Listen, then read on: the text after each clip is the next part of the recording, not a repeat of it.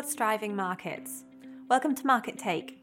Each week we'll bring you our insights on the latest market and economic trends that are impacting investments. I'm your host, Natalie Gill, Portfolio Strategist at the BlackRock Investment Institute. Last week, major tech firms beat lofty earnings expectations.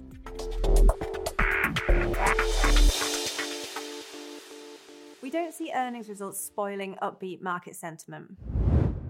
A handful of mega-cap tech firms are making an outsized contribution to US earnings. We see earnings landing just below consensus of 11% this year after stagnating in 2023.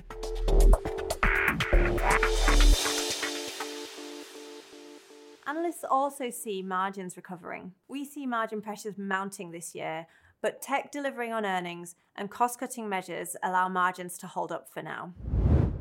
Ultimately, we think market sentiment on stocks is anchored on the outlook for policy rates and inflation.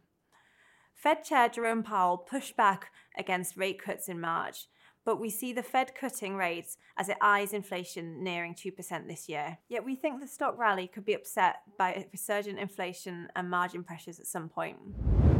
We're overweight overall US equities, including the AI theme, on a tactical horizon of 6 to 12 months. On a strategic horizon, we're neutral US stocks, as we expect high for longer interest rates to weigh down on valuations.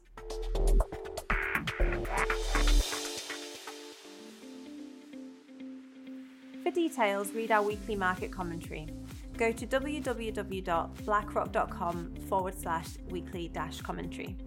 Thank you for tuning in. If you've enjoyed this episode, subscribe to Market Take wherever you get your podcasts.